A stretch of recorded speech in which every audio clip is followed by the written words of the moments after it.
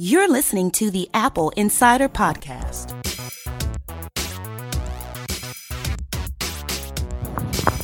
Welcome to episode 105 of the Apple Insider Podcast. I'm your host, Victor Marks, and joining me is Mikey Campbell. Hey, Mikey. What's up? We are going to talk all about Apple, iPod, iPad, Mac, and more. And starting off, I want to talk about what could happen with Touch ID. Touch ID is a favorite feature of all of the current iPhones.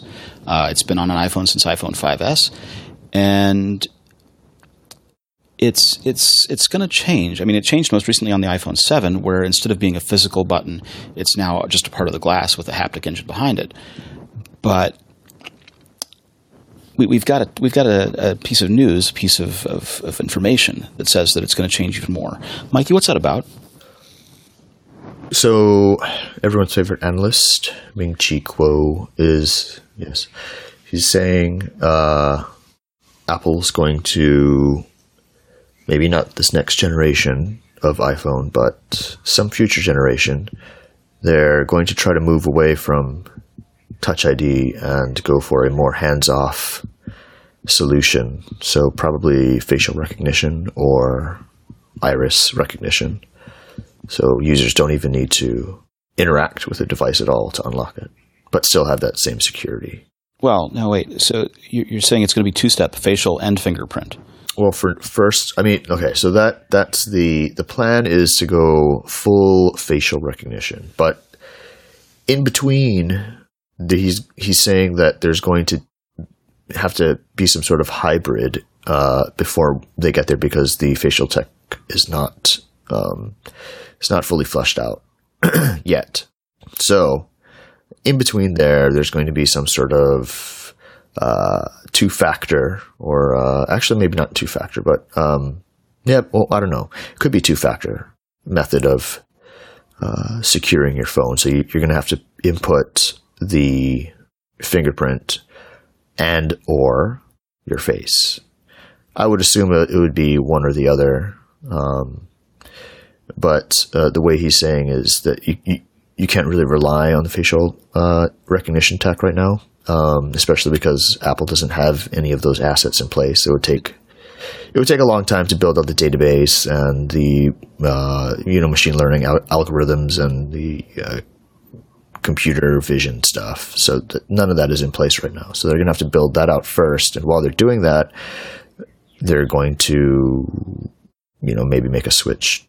Right. So there are a lot of barriers to this, right? One of them is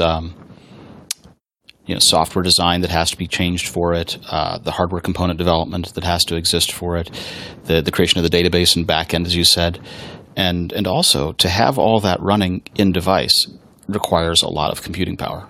Yeah, I would assume the facial recognition, just to make it work, would have to be offloaded. Well, it's interesting because there have been other phones that have had facial recognition in them that haven't really worked very well, but they've had it. There have also been other laptops. Lenovo did this a few years ago, where they used the webcam to try and unlock your Windows computer. Yeah.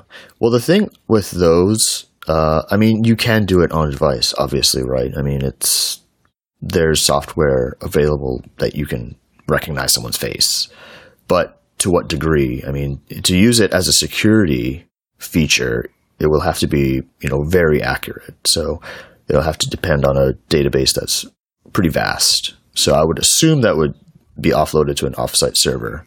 But who knows?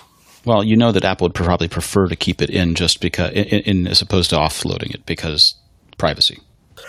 Yeah, but still they do the same thing with Siri, right? They offload pretty much everything that goes through Siri to an offsite server. And there's some, potential for personal information to get out. Yeah. Now, why wouldn't they just use eye scanning? Well, Kuo believes that they're leaning towards facial because they have a lot of patents for facial recognition stuff. We've covered a lot of them, and we've also covered the iris stuff. But it seems like the facial is the way to go. Plus, they made all those purchases, right, of facial. They bought FaceShift, that small, I think it was a German company, right, who specialized in not facial recognition just pure vanilla facial recognition, but facial recognition and face scanning technology for the movie market. Okay. Yeah. So the iPhone 8 that this potentially could be in is a stainless steel glass sandwich with wireless charging, a next generation 3D touch tech, and potentially facial scanning. I would say not this round, maybe not even next year either. So some future iteration. But what could make it into this year's iPhone is a optical Touch ID, which isn't really Touch ID at all, although they would probably name it Touch ID. But instead of, the capacitive scanning module that they have in there now, which requires the stainless steel ring to send, a small current through your finger, they'll go just to a pure optical solution that takes a scan of your fingerprint. And he's saying that, that would solve the problem of having a full face iPhone, which edge-to-edge screen, right? Yeah. So instead, because right now what they would have to do is have an edge-to-edge screen, and they'd have a huge hole in it at the bottom or wherever they want to put it to fit in Touch ID or move it to the back of the device. But I don't think Apple would do that. So what he's saying is that they're looking to do optical, which can be placed underneath the OLED screen. So it would be invisible to the user, but it would still be there.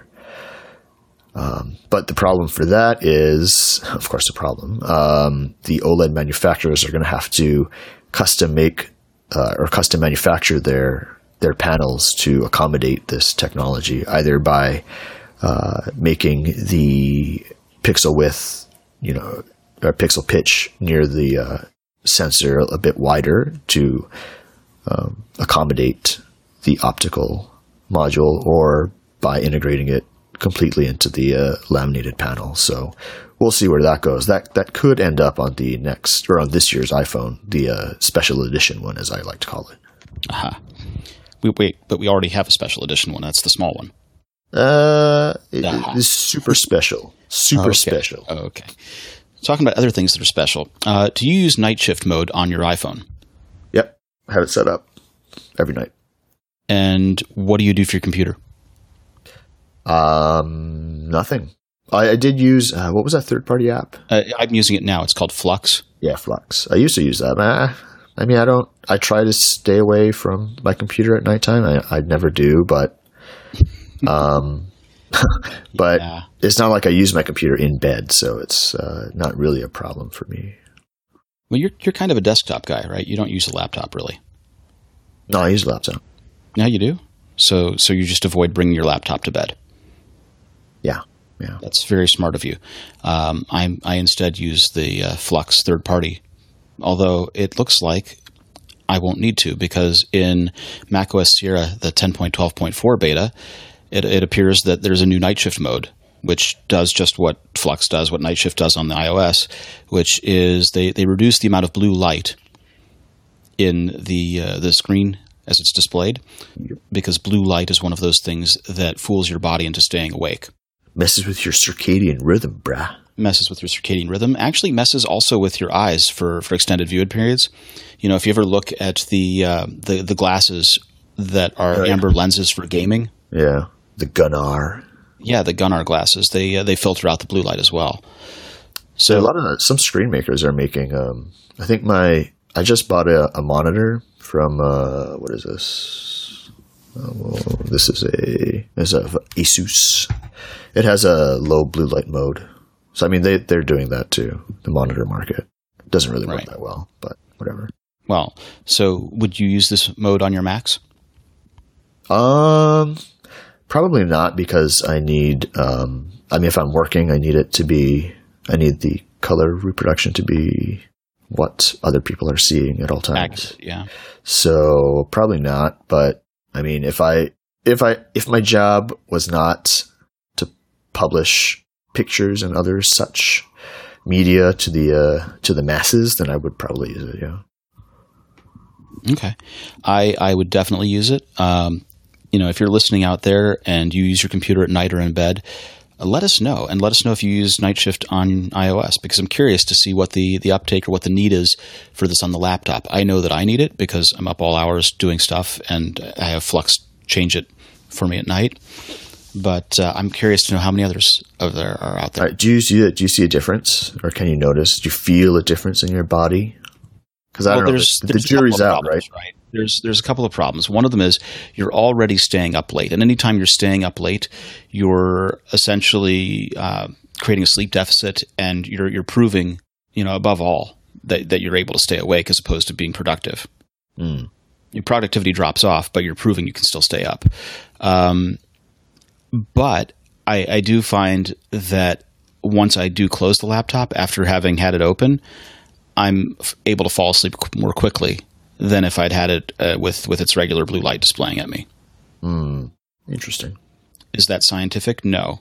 That's anecdotal, but it's my experience. Interesting. You think it's a placebo effect? I don't know.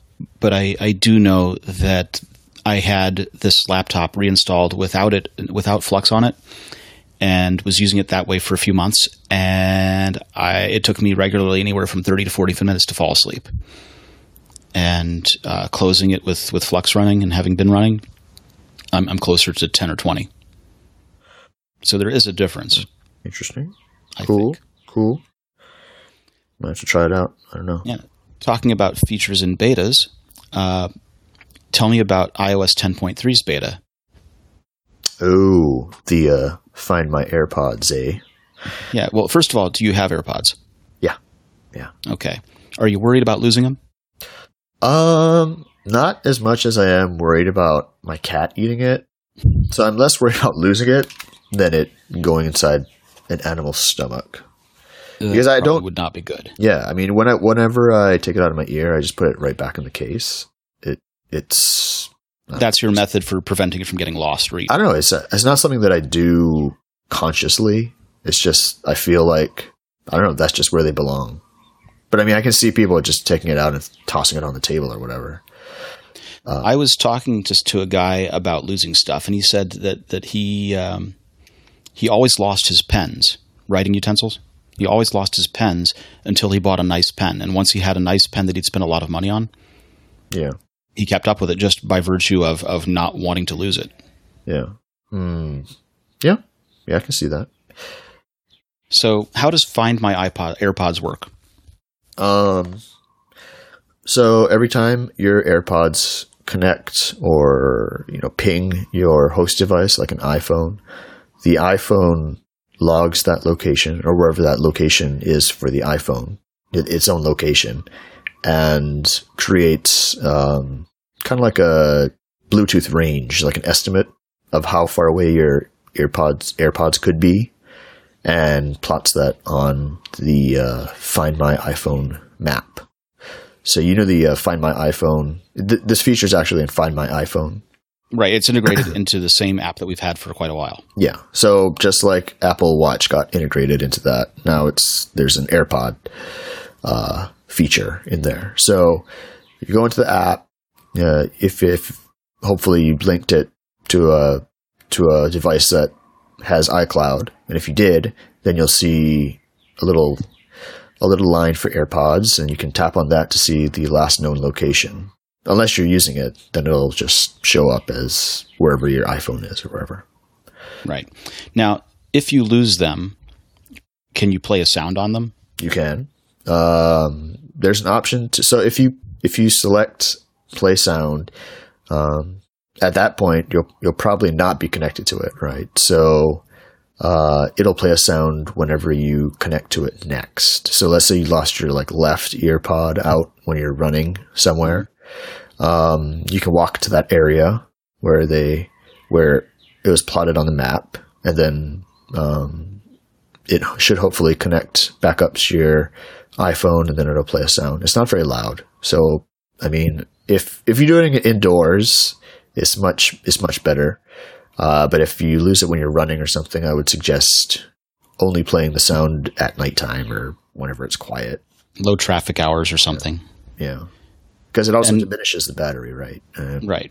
Well, because it's got to be connected to receive the signal to play, and it's got to be running full volume, so it uses battery to do that. It's actually a rising and falling tone, so it's kind of it's a bit better than just playing like a solid tone. It's a bit more apparent, but still it's pretty quiet. So the other problem is the range on them is quite good, right? Yeah, so as I mentioned in the we did like a short hands-on kind of thing. Depending on the W1 chip, it could be like you could be searching an area that's like a couple hundred square feet.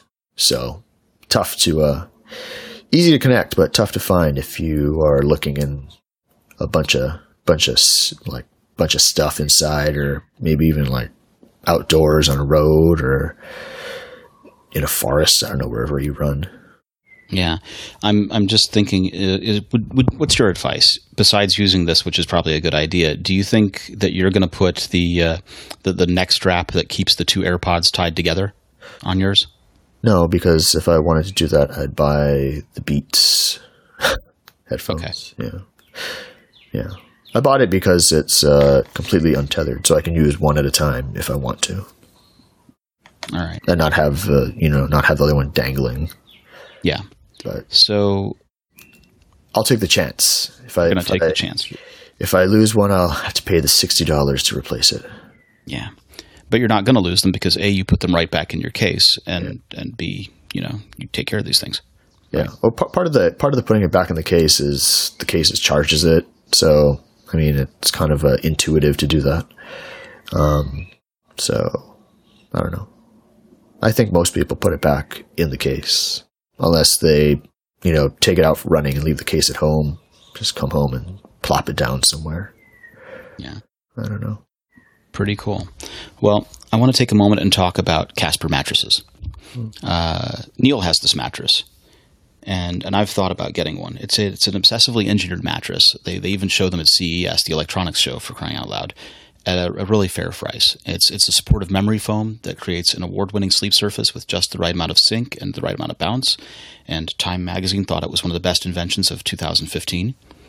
And you can try Casper for 100 nights risk-free in your own home. And if you don't love it, they'll pick it up and refund you everything. Casper understands the importance of truly sleeping on a mattress before you commit, especially considering you're going to spend a third of your life on it. Free shipping and returns to the U.S. and Canada, with over 20,000 reviews and an average of 4.8 stars. It's really quickly become the internet's favorite mattress. And you, our listeners, can get $50 towards any mattress purchase by visiting casper.com/insider and using the offer code INSIDER. Terms and conditions may apply, but Neil loves his. So if you don't enjoy your current bed, please consider trying out a Casper. Now, Mikey, we were talking about this before we started recording. Roger wrote this story about a iPhone-compatible spectroscopy chip called the NeoSpectra Micro that has been demonstrated in an iPhone case.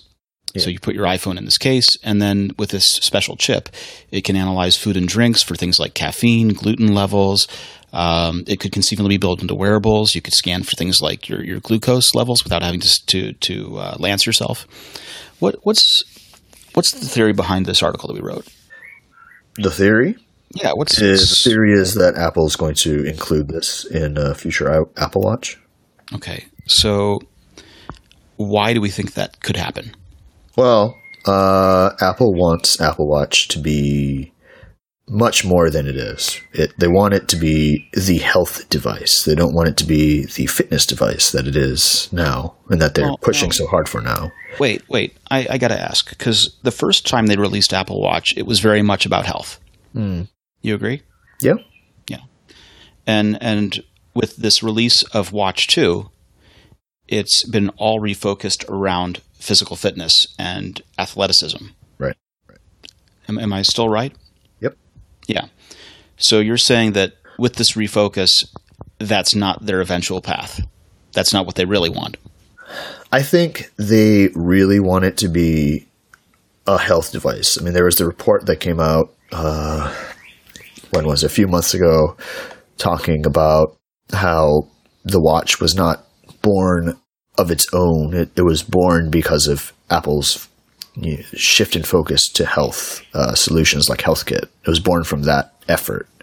So it was kind of an ancillary invention that they made so they can push forward their health initiative. So having a fitness tracker, I mean, that's fine, but for a holistic health tracking is much more than a pedometer and stuff like that, and CareKit apps. You want something that is monitoring your body and biometric signals at all times when, a watch is good for that. But the technology is just not there.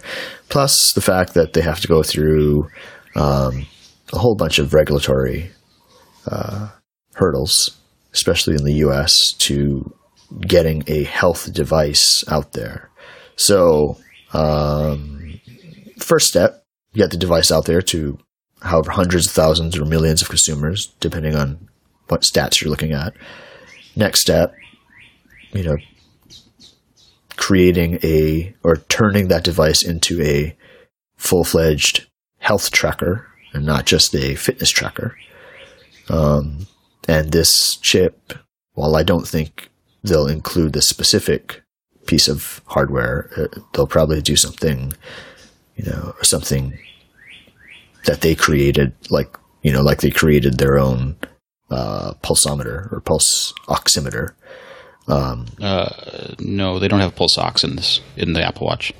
They have heart rate, but they don't have pulse ox. What do they call it? It's not a pulse ox. What do they call it? They're not measuring your oxygen levels by shining light through your skin. They're measuring the heart rate. And it is that special technology with the green LEDs, but it's not. Okay. So spectroscopy is the science of analyzing wavelengths absorbed and emitted by materials. So you can kind of understand their chemical composition based on what the wavelength looks like, what's reflected, what's absorbed. And this particular chip that we've been talking about is an 18 by 18 millimeter chip, which sounds pretty small, but is in fact pretty substantial when you look at the size of the Apple Watch. Mm-hmm. The Apple Watch is 38 millimeters, and this thing is takes up quite a bit of that, let's say. It would replace it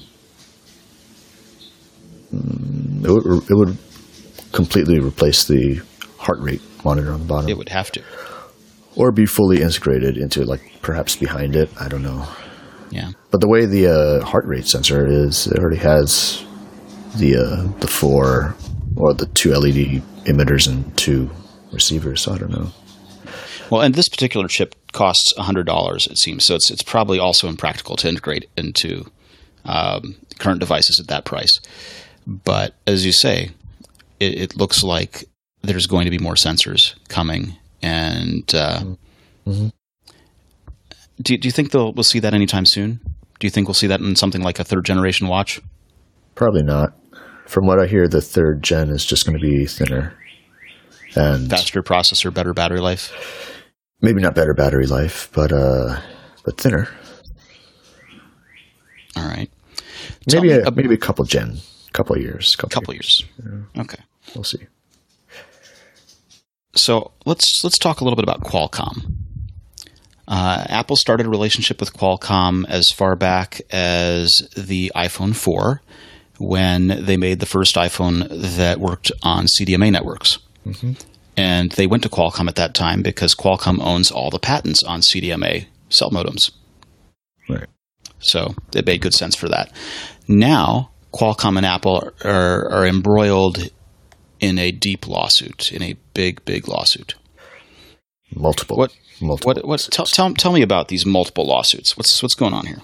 Well, Apple's saying that Qualcomm is extorting its customers by a whole slew of kind of shady business practices. Like, they won't sell you components unless you license the supposedly standard essential patents first, and they're not charging FRAND rates for the patents that they do license. And they have they have secret deals with secondary manufacturers which Apple buys the actual chips from, So what basically Qualcomm's business model is they'll license the IP to contract manufacturers, smaller companies.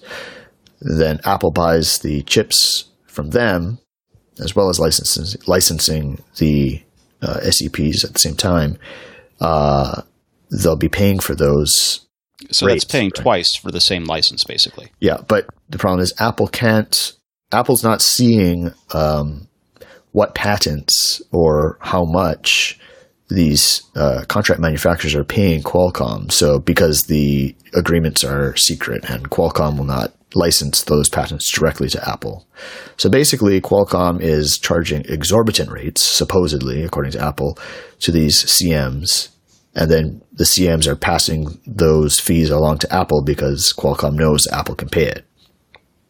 So they won't deal with them directly, and a bunch of other things. So. Now, so Apple is asserting that it's price gouging and extortion and more because Qualcomm is the only one that can provide this IP. Right. Right. And Qualcomm is saying they're alleging this double dipping. Yeah. And Qualcomm is saying that this is not a regulatory issue because Apple's bringing FRAND rates, which is a regulatory issue. So that stands for fair, reasonable, and non-discriminatory. Yes. Right. That's basically saying that when you license a patent, you're not paying an exorbitant rate for it. Or, well, more specifically, standard essential or patents that are deemed standard essential. So those are the patents that cover things like wireless frequencies and stuff. Yeah. Yeah. So the stuff that Qualcomm owns or developed. So they should be licensing that at FRAND rates, but they are supposedly not. Yeah, and Apple is saying this, and Qualcomm's coming back and saying basically Apple just wants to pay less. Right. And they're making a regulatory issue out of an issue that should stay between businesses. And they're also alleging that Apple is feeding information to a bunch of regulatory agencies around the world, including the US and China and South Korea, where the latter of which Qualcomm just got slapped with a pretty hefty, I think $354 million fine for unfair business practices related to their licensing agreement. The Korean Fair Trade Commission leveled an $854 million. Yeah. Yeah. So, so where did this $1 billion in unpaid license rebates come in? Because Apple says that's what's triggering the suit here. Okay, so to so Qualcomm charges you for exclusivity to certain SEPs, and then they will pay you back, or pay Apple back in this case. And they withheld that rebate because supposedly Apple says Apple cooperated with the KFTC. So, this sounds like a bad high school spat. Yeah, well, I don't know. It's in Apple's best interest, obviously, to get the best rates. Well, first of all, it's in their best interest to get the best rates, and second of all, what are you going to not cooperate with the Korean Free Trade Commission? Yeah, well, beyond that, the contracts that they have with Apple, with Qualcomm, specify that they obviously can talk to trade bodies and regulatory agencies. It's specifically noted in there. So it's kind of weird. It's kind of weird thing. I don't know. I feel like, Qualcomm's IP practices have been kind of sketchy in the past, and the FTC is already investigating, or they did investigate and has its own lawsuit against Qualcomm that was, I think, revealed 2 weeks ago. So Qualcomm their practices have been questioned many times in the past. So Apple's just kind of piling onto that. Yeah. Does this have anything to do with Apple using Intel modems instead of Qualcomm modems in the iPhone? Well, since Qualcomm hasn't really, it could. They didn't specify that in the suit. They didn't say that, they're withholding nearly $1 billion in rebates because we're diversifying our supply chain. But, ironically, could blow up in their face, and Apple, could diversify even further and negotiate better rates at the same time from Qualcomm. So Qualcomm could be the big loser here. We don't know. And that's probably why they took up, almost half of their earnings call yesterday talking about the various lawsuits that are floating around now. Well, that's not the only one, right? Yeah, there's 2 in China, basically asserting the same thing. Mm-hmm. So, I don't know. We'll see. Seems like Apple has the upper hand, but Qualcomm is saying that they'll file a countersuit, of course. And in the meantime, they'll still honor their agreements with the contract manufacturers so Apple can have their CDMA modems. Well, it's kind of a good thing for Qualcomm to do that, because if they, I don't know the terms, but if they're licensed based on every device sold that's equipped with it, then they want to keep those devices going so that the amount keeps increasing. Right. Well, Qualcomm's contracts are technically with the contract manufacturers, and then Apple buys the components from those manufacturers. So they're really upholding their end of the bargain with the CMs. But of course, they make lots of money from that because Apple buys the premium. They buy a lot, don't they? Yeah, they buy quite a bit. Just a few.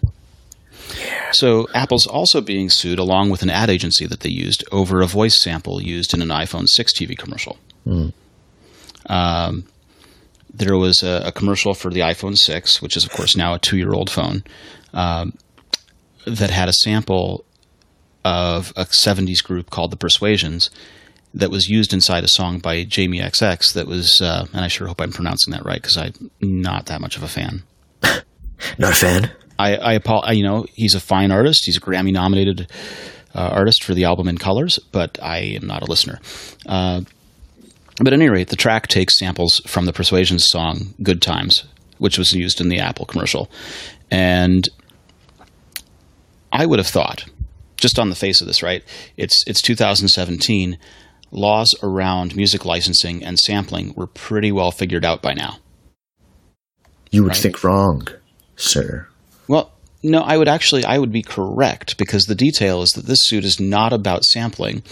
This suit is about a California right called the right to publicity, where Californian law says that if your voice or your signature or photograph or likeness is used knowingly to sell something without that person's prior consent, then that person who used that voice or signature is liable for damages sustained.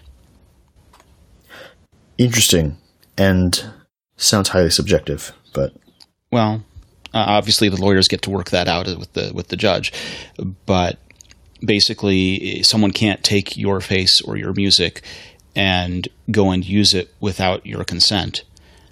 Where when you're licensing music, you just pay the Harry Fox agency and pay the licensing fees. You don't have to get consent. Here, you do. And so that's what their claim is about, at least in part. The other part of the complaint is that there was a violation of collective bargaining agreements with Screen Actors Guild and the American Federation of Television and Radio Artists, which allows separate bargaining with singers over commercial licensing. I wonder how they would basically do that, saying he didn't get paid enough. So first of all, he didn't get paid enough because they used his voice without permission, and second of all, he didn't get paid enough under the Screen Actors Guild and radio artists. I wonder how they would negotiate the fees for just a California, since it's a California policy. Well, just where it aired in California. I mean, the way they'd have to do it is they'd have to look at the music and identify who was on the sample, and then contact that person and agree to pay them ahead of time, as opposed to just producing it and going with it and paying the licensing through, like I said, one of the agencies. But how much? I wonder. Well, Lawson's complaining that he's injured by more than $10 million. Oh, wow. Because I wish my voice was worth $10 million. Yeah, my voice is also not worth $10 million yet. But what he's saying is that fans of the Persuasions might recognize his voice within this sample of the Jamie XX song and conclude that the Persuasions and the singer are endorsing Apple, when that clearly isn't true. You know why I bought my iPhone? Why did you buy your iPhone? Because a group from the 70s endorsed it. There you go. They were good, right? They were so good that when I saw them endorse the iPhone, I said, hey, I need to have that device.